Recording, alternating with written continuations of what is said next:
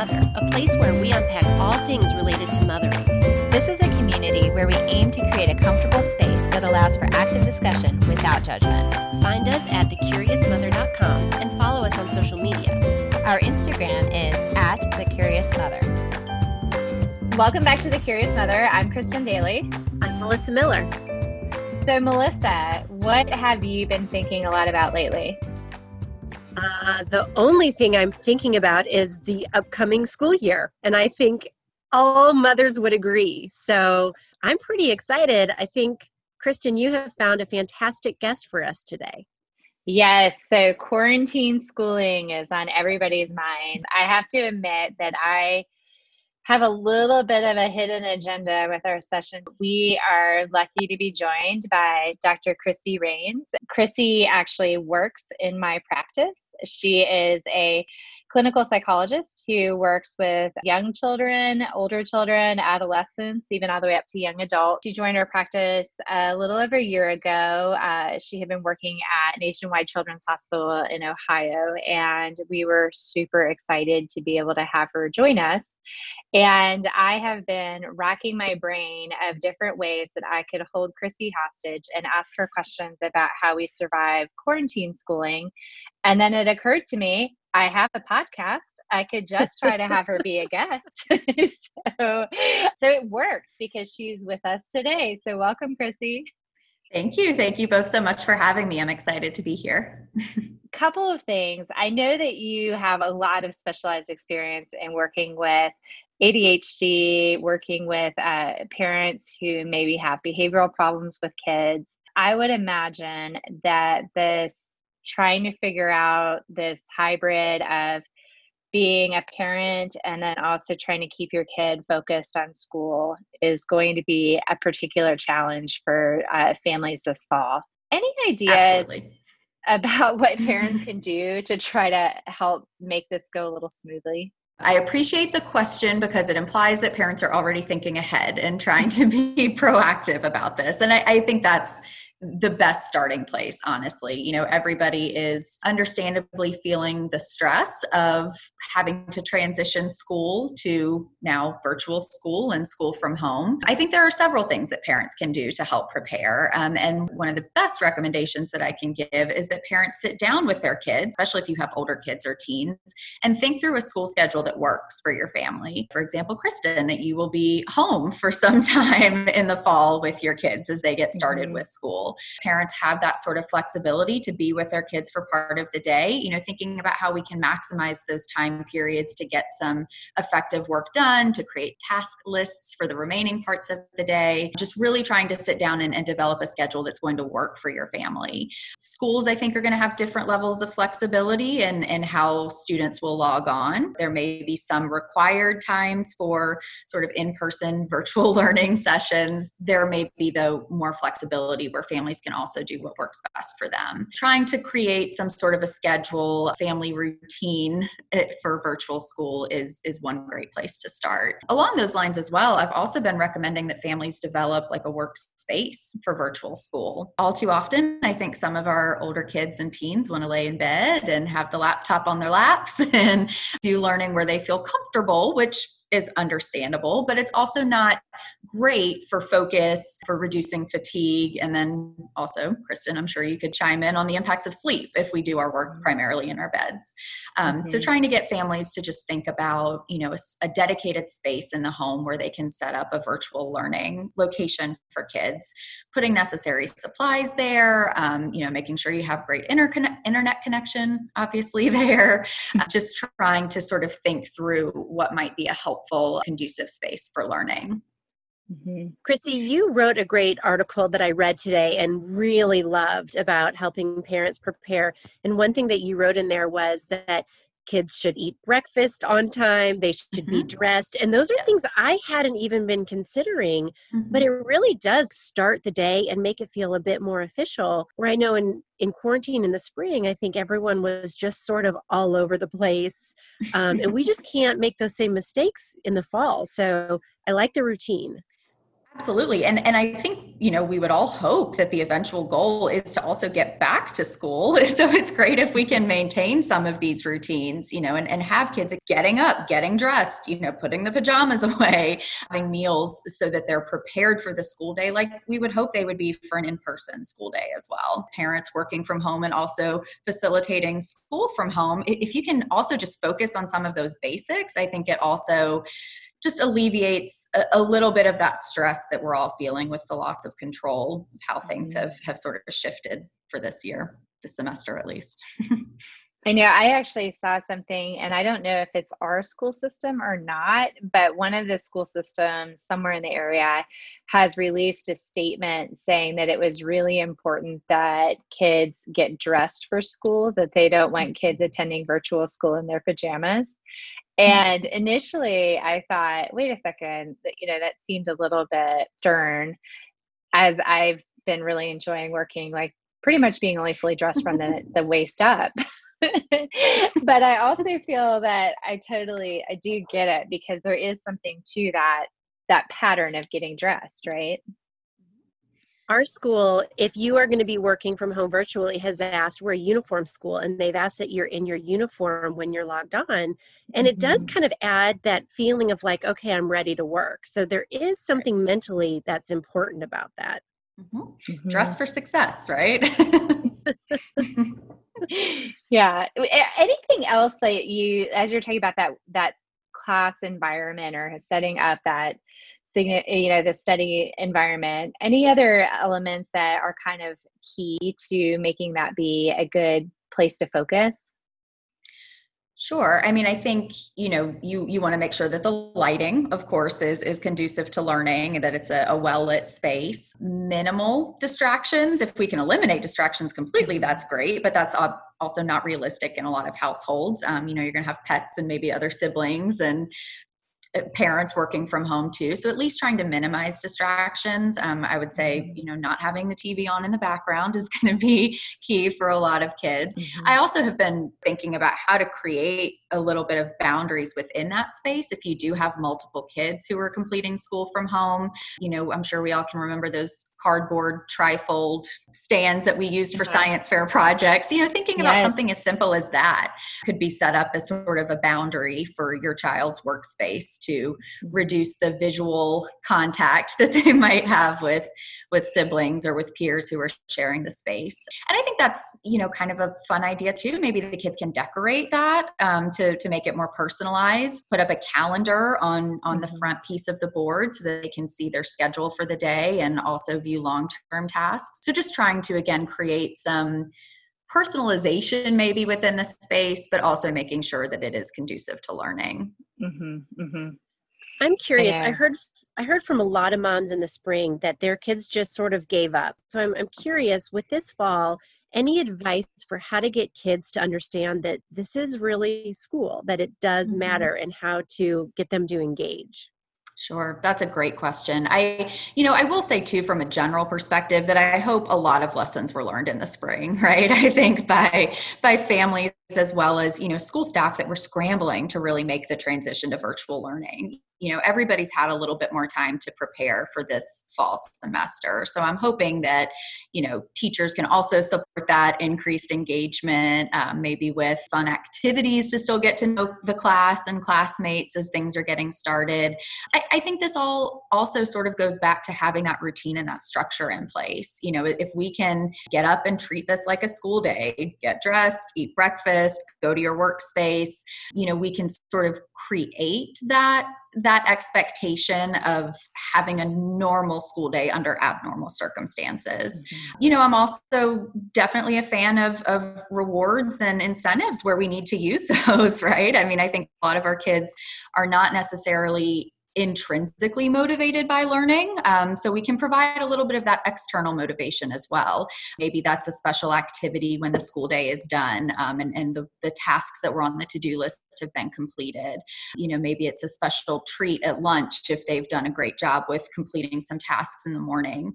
For younger kids, you might need to provide those rewards and incentives a bit more frequently throughout the day to keep them engaged. For older kids, maybe they could go, the full day before they get their reward. But just trying, you also know your child best, right? And so trying to match maybe some of the scheduling considerations and then the incentives as well to the things that they inherently like and are good at.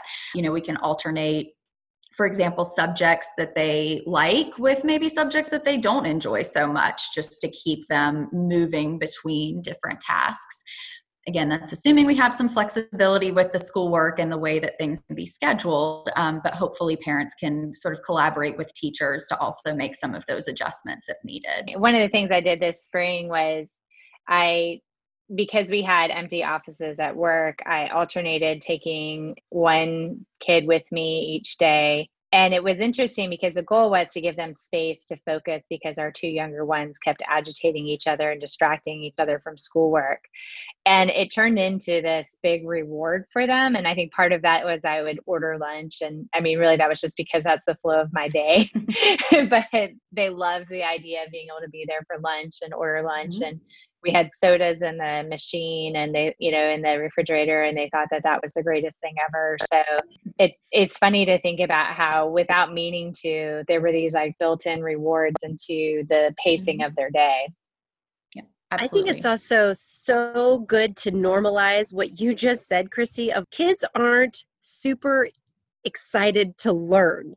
And that's normal. That's okay. I've had so many parents who've been like, I don't understand why she's not taking this seriously. It's like, that's really normal. How do we get them on board for other reasons? Exactly. And I think the hope is always, that if we are providing some rewards and incentives, that maybe that intrinsic motivation comes as well, that they also start to, realize that it works to stay on top of your assignments. And it's a good thing to, spend some time learning and find that balance each day. So we always hope that we don't have to use rewards forever to make things, to get things done. But I think that it's a very reasonable strategy for parents to adopt as the school year is kicking off. Tell me, are there any other special considerations that parents of kids with ADHD might need to have in place as they're preparing for the fall? Absolutely. I think it's great if parents are already thinking about, how to tailor some of their learning expectations or strategies for kids who have maybe ADHD or anxiety or even any learning differences. For ADHD in particular, think about the accommodations that kids are getting at school. Sometimes that's, having some fidget objects or having like a wiggle seat. Can we make some similar sort of adjustments at home? Maybe your child doesn't have to sit at a table and look at their screen. Can they stand up? Can they sit on an exercise ball? Can they carry a tablet around as long as they're paying attention? Pick your battles. If your child is learning and they're engaged with the task, they could maybe be moving a bit more freely. Think about too, how kids with ADHD can struggle with organization and time management, especially as we're kicking off the school year. Parents may need to support their kids and even their teenagers with those things a little bit differently. We would hope that we can sort of scaffold that support, meaning like pull it back as kids get it and are able to sort of do it more independently. But it may be worth some of the short-term effort and increased investment of time from parents to really help their kids establish some of those strategies.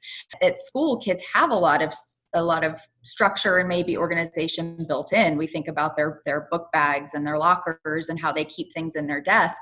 We're having to create all of that from scratch at home if they don't have those spaces to store things. So I think it's worth sitting down with those kids ahead of time and periodically throughout the school year as well to really check in on their organization and offer some support when that seems to be needed. Strategies like rewards can work just as well, if not better, for kids with ADHD. And we also need to incorporate maybe more frequent praise and reinforcement for on-task and effortful behavior.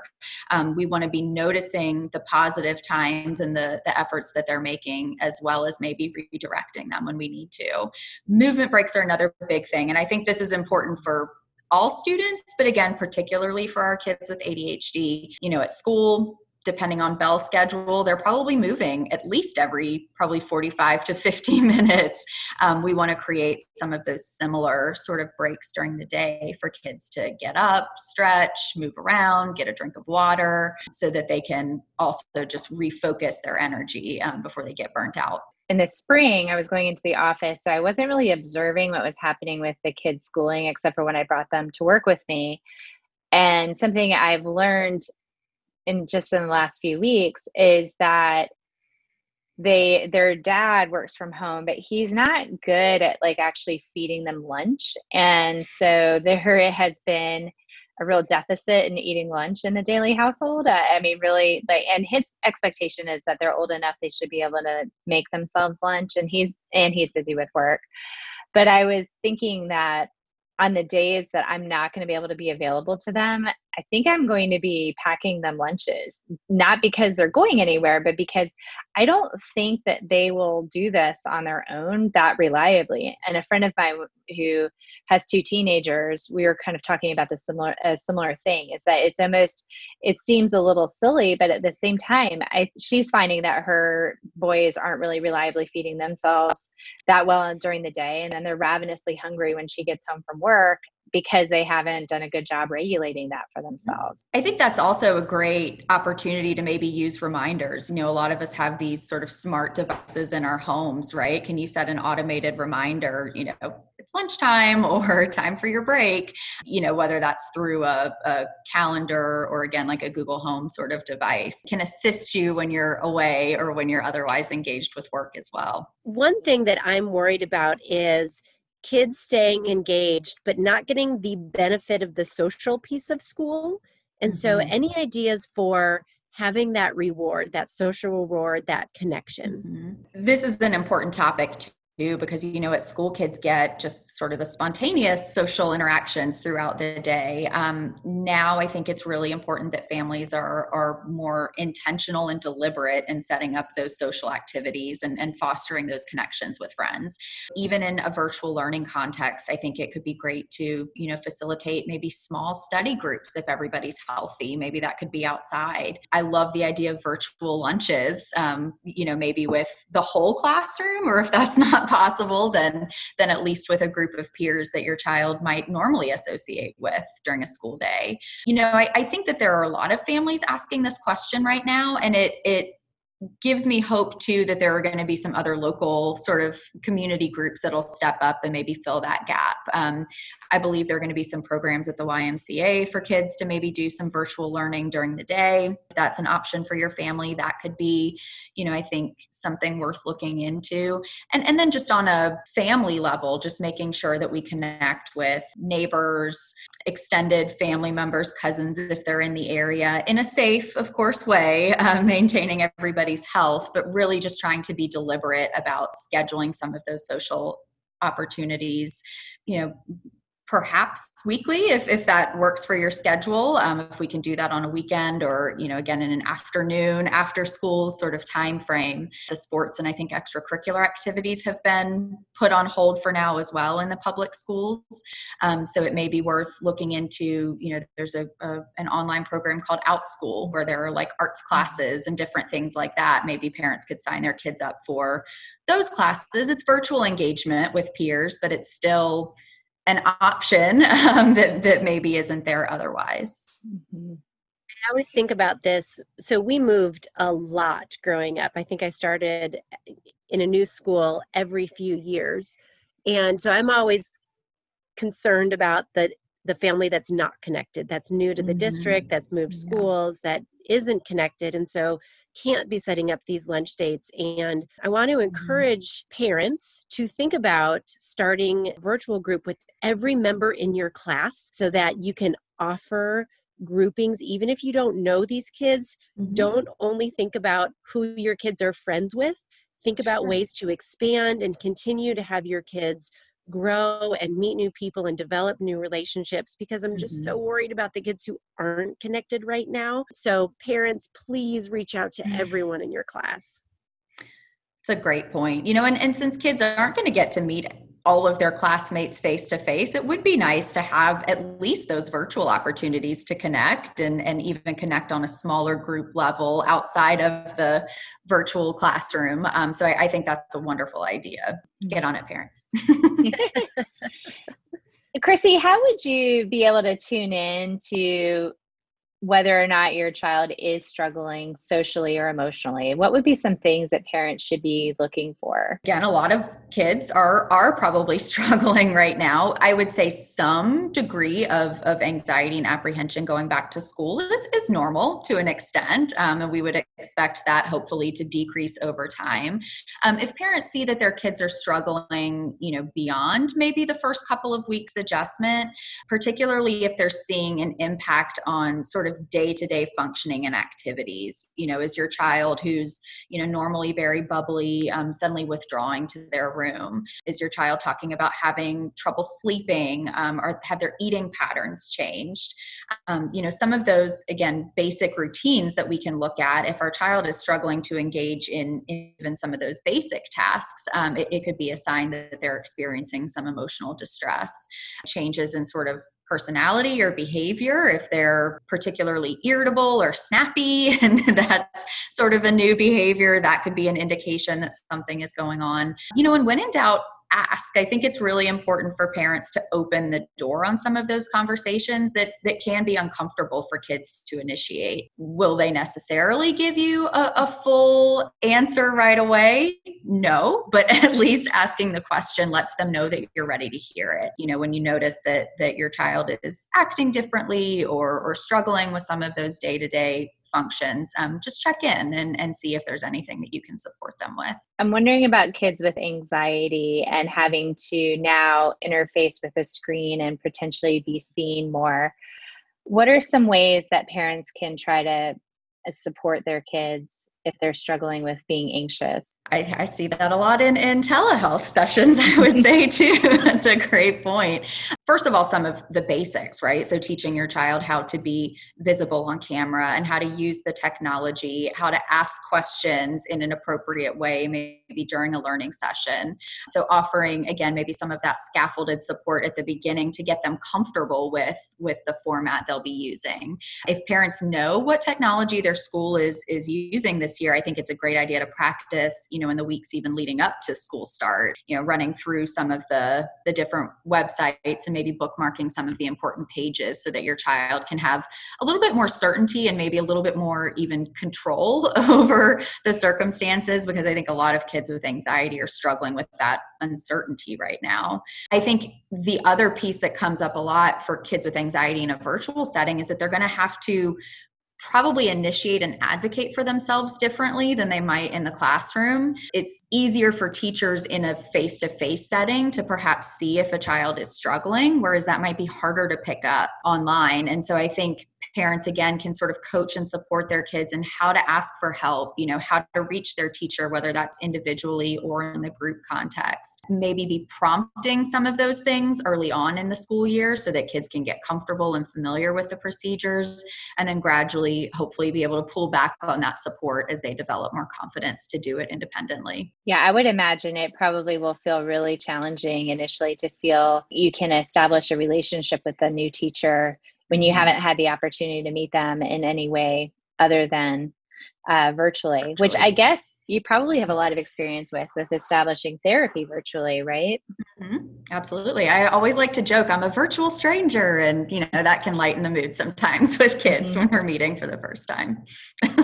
Any other tricks to try to get them to warm up over camera? I think that depends a little bit on the learning setting.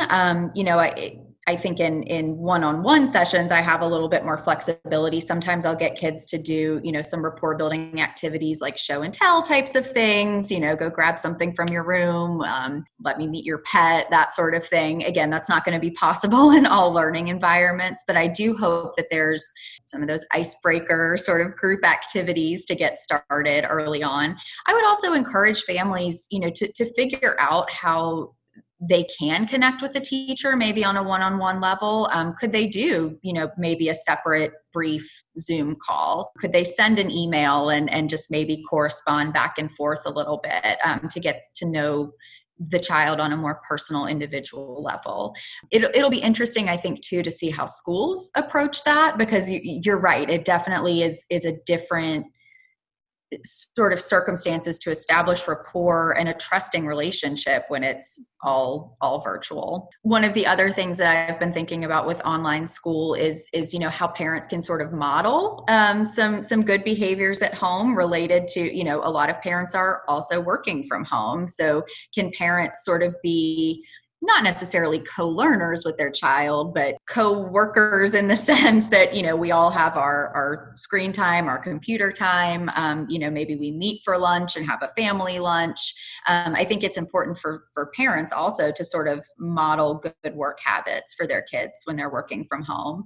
It's hard when we're working from home to create a distinction too between sort of workspace and home space. So I think that that's really important for parents to keep in mind as well. When the school day is over and when your child has completed some of the tasks and the learning, classes that they needed to take, remember that this is home too, and positive activities to end the day, family meals, all of that will be important for your child to sort of create separation between the school home environment and then the relaxing sort of family home environment too. Any concerns about how much screen time the kids are going to be having if they're doing a full day of school? How much should we parents be freaking? Yeah. How much should we be worried about this? I think it's an inevitability, and that in some ways I think can maybe alleviate some of maybe parents' guilt about this happening, right? It's a necessary step at this point that kids are spending this much time on screens.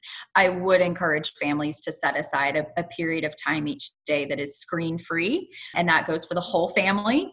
Parents, put your phones aside and turn the TV off and do some different types of activities, whether that's exercise or preparing a meal together, just really trying to create some separation from the screens, because that, we already know that kids spend a ton of time on screens outside of school, on social media and connecting with friends.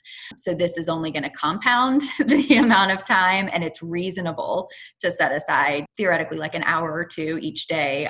Kids are not on their screens. A lot of parents use screens as rewards, and now we're going to have to shift our reward strategies because they're already on screens. That's going to be a tension that will have to be ironed out this year for sure. Chrissy, if parents feel like they're really not able to tackle this well, or they're really struggling with managing their unique learners, what would be some next steps in trying to reach out for support? I definitely feel that school is still a valuable resource that parents should reach out to. And as I said, schools have had a lot more time to prepare for this round of virtual learning than they did in the spring.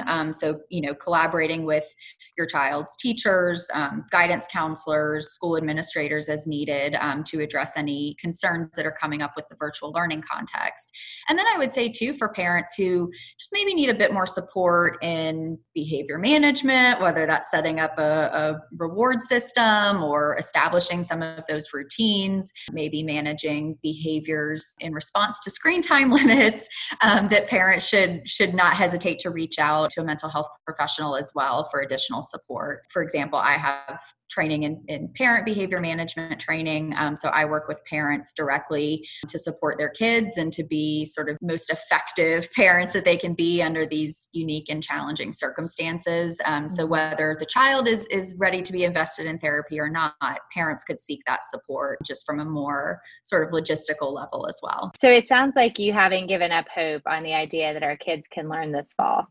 I'm holding on to hope. Yes, I'm cautiously optimistic. And again, I think that I'm hopeful that there have been a lot of strides and a lot of plans in place for this adjustment. Feedback is important here too, right? And I think parents should be in touch with schools and communicate with their child's teachers about what's working and what's not, because we're all sort of figuring this out together. So it's important for parents to help close that feedback loop by being in touch with the schools. Well, Chrissy, we are super grateful for you spending time with us today. I know maybe your arm was twisted a tiny bit, but maybe not. If people need to find you, what is the best ways to reach out to you? Good question. Well, they can navigate right over to BASE's website, www.findyourbase.com. My information, both about my specialties and then my email address and contact information are there on the website. I would encourage families with questions during the process of maybe getting a referral to call our office. And the number for that would be 704-910-8381. Thank you very much, Chrissy. We're glad to have you. My pleasure. Thank you guys for having me, and good luck with the school year. I'll be hitting you up more. Yes, I will be here. We hope you enjoyed listening to this episode of The Curious Mother. Please join our community and add your voice. Follow us on Instagram at The Curious Mother. Thanks for listening.